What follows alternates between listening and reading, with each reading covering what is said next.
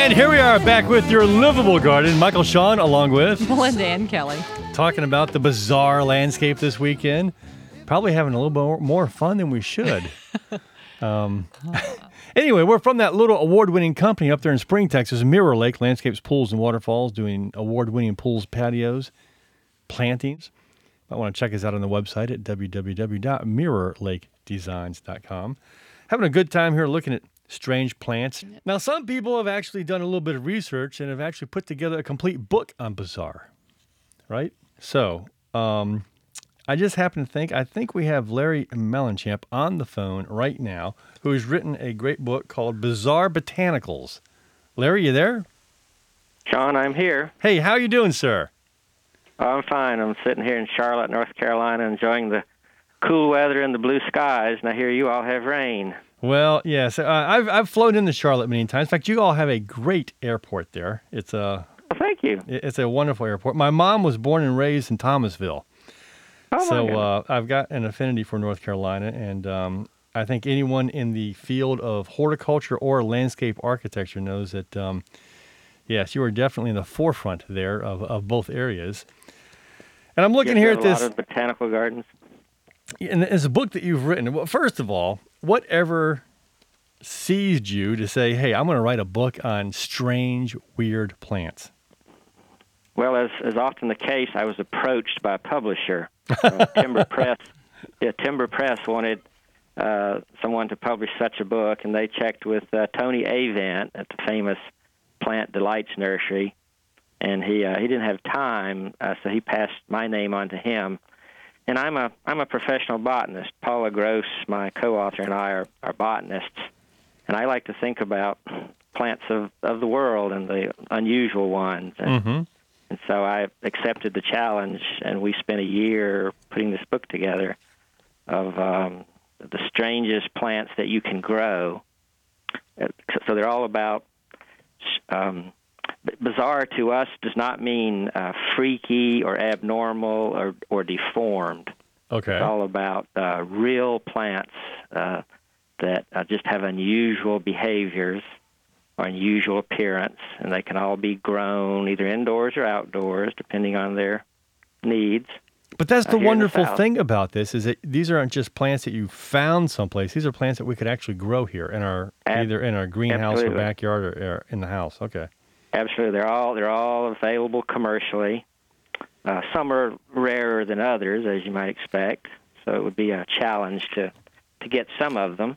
But we've grown everything in the book. There are about 85 different plants here, I think, and a wonderful photograph of each plant and a little story. The stories have tried to be, we've tried to be humorous. I like puns, but we've tried to express the biology of the plant and how the plant relates to its environment. They're little lessons of biology, botany, and environment with each plant. And so it's educational as well as fun. You can't get the teaching out of you, right? You're still going to get across and make sure.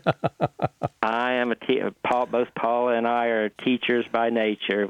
That's fantastic. I've been teaching for 37 years here at the University of North Carolina at Charlotte. And so I'm always looking for something to grab people's attentions. And the primary aspect that Timber Press was looking for was carnivorous plants. They wanted primarily that was the first chapter is on carnivorous plants, because in most people's mind that's the weirdest of bizarre plants. Yeah, right. So that was an easy thing to come up with.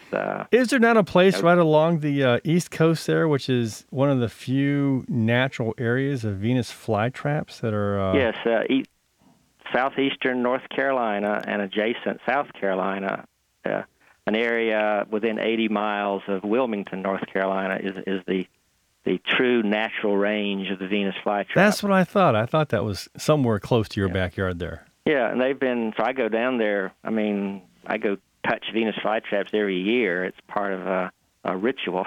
You have to stay you have to keep in touch with nature, and so it's an annual ritual. Well, Larry, when y'all were writing this book, did you come across a plant that you found some pretty interesting that you were shocked or surprised at? And Well, of course, as much as I think about all these things, you never know what you're going to find when you start systematically, going through the world of plants. Mm-hmm. And I mean, it's almost like thinking about all your children and your friends and your pets. Which one is the most favorite or the most weird? exactly, our grandchildren, Exactly. Yeah. the most fun one that has a lot of interest to him. Yeah. And so they each have their own special appeal. But I guess I was most surprised to discover the telegraph plant. It is a nondescript-looking leafy plant. It's in the pea family. In fact, it kind of looks like a weed. But it has little leaflets on the growing stems. And these little leaflets move. They move up and down like the blades of a Swiss Army knife. Really? Like you open them and you close them. Wow. This is the only plant I have found that can move entirely on its own without anybody touching it. That's weird. The Venus flytrap, at least you have to touch it, and the sensitive mimosa, you at least have to touch it.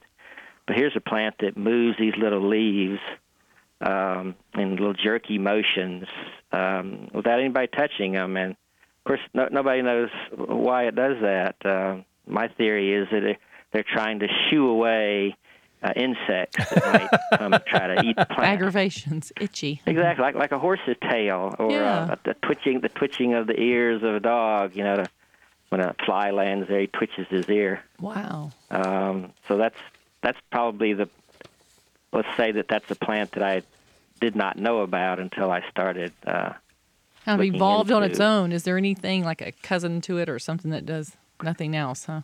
No. Well, they sort of look like alfalfa plants. Really, they're not very. They're not ornamental, but they are interesting. So if you didn't have, let's just put it this way: if you had one growing out on your patio, and you wanted to sit and watch it, it would do something much quicker than watching paint dry or grass grow. Yes, we have a lot of growers that have more patience than me. Plants don't move very fast. Not very fast. And so here's an example of one that at least it moves a little bit.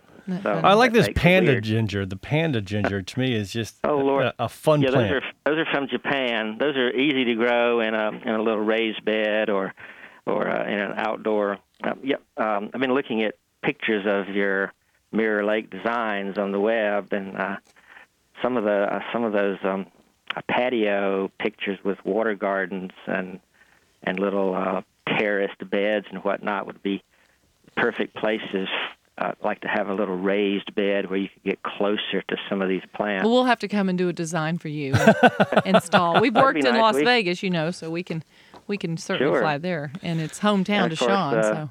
Exactly, and of course, bog gardens are perfect accoutrements to go along with water gardens, and so a person could grow pitcher plants and Venus flytraps. Well, they love the heat and humidity. Exactly, yeah. We've put in a few, yes. Sir. What I love about this book is it's not just something to sit around and look at and read, but we do so many themed gardens for people, or themed courtyards, where we'll take whatever anything that's important, a hobby or something important to them in their life, and we'll create a whole courtyard based on that. Well, and after looking at this book, I'm thinking it would be so easy to take these plants and start adapting them to people's hobbies or interests or themes and incorporate them into, for example, if you have a hunter, it would be so easy to take a huge staghorn fern and mount that and work it into a landscape plan. Or someone who's, it's just fun little plants here. So, or even someone who enjoys doing, maybe they're really into Bible study and they have the group at their house to incorporate that passion flower in there with all the stories of how the early missionaries used that flower to explain the whole life of Christ. So exactly. It's a. I'll tell you, one of the most popular plants in the book is the beehive ginger. I saw that in here just a few minutes ago. I thought that is a strange-looking plant. And that would be great for a bee, someone who raises bees. Beekeeper, yeah. That's a great idea. A beekeeper, exactly. Yeah. I don't know how many of those you have down there. What was that one in there, the monkey tree? And Have Yeah, a lot of kids. monkey puzzle tree. Wouldn't right. they love that? That would be difficult to grow in your hot, humid climate. I bet it would, yeah. Maybe the but exception. Well, we actually have a few of the Norfolk Island pines out here, so They're I think if we could similar. grow those, we might get away with the monkey Maybe. puzzle.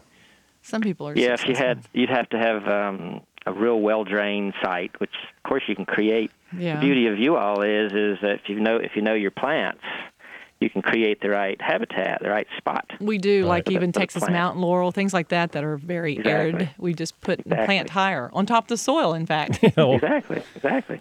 Well, this is And such so a. I'm sure that's. Go ahead. No, I was going to say this is such a fun book, and It'd be a good one to give, and even though people aren't thinking about Christmas, I would love to give this book to someone, and, I think for the horticulturist We that has shall. everything. This would be the this book would to be a give great them. book Exactly. to give them, yeah.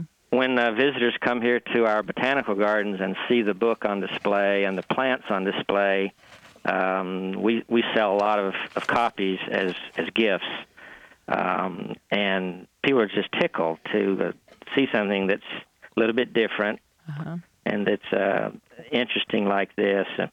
We're very famous here for our Titan arum, also called the corpse flower. Oh, yes. You probably saw that prominently. So a lot of folks come and ask us about that because when that bloomed a couple of years ago, it was very famous. So there's a long chapter on that. And those are now available commercially if somebody wanted to grow a Titan arum. Corpse flower. Set it next to your urn. Yeah, if you want to really smell up your place, yeah. You could build a little conservatory. These plants need to be warm in the winter, but you could, if someone had a sunroom or a little conservatory, they could grow this huge plant. It's the ultimate conversation piece. You got it, yeah. And when it blooms, you can smell it. It would go along with that.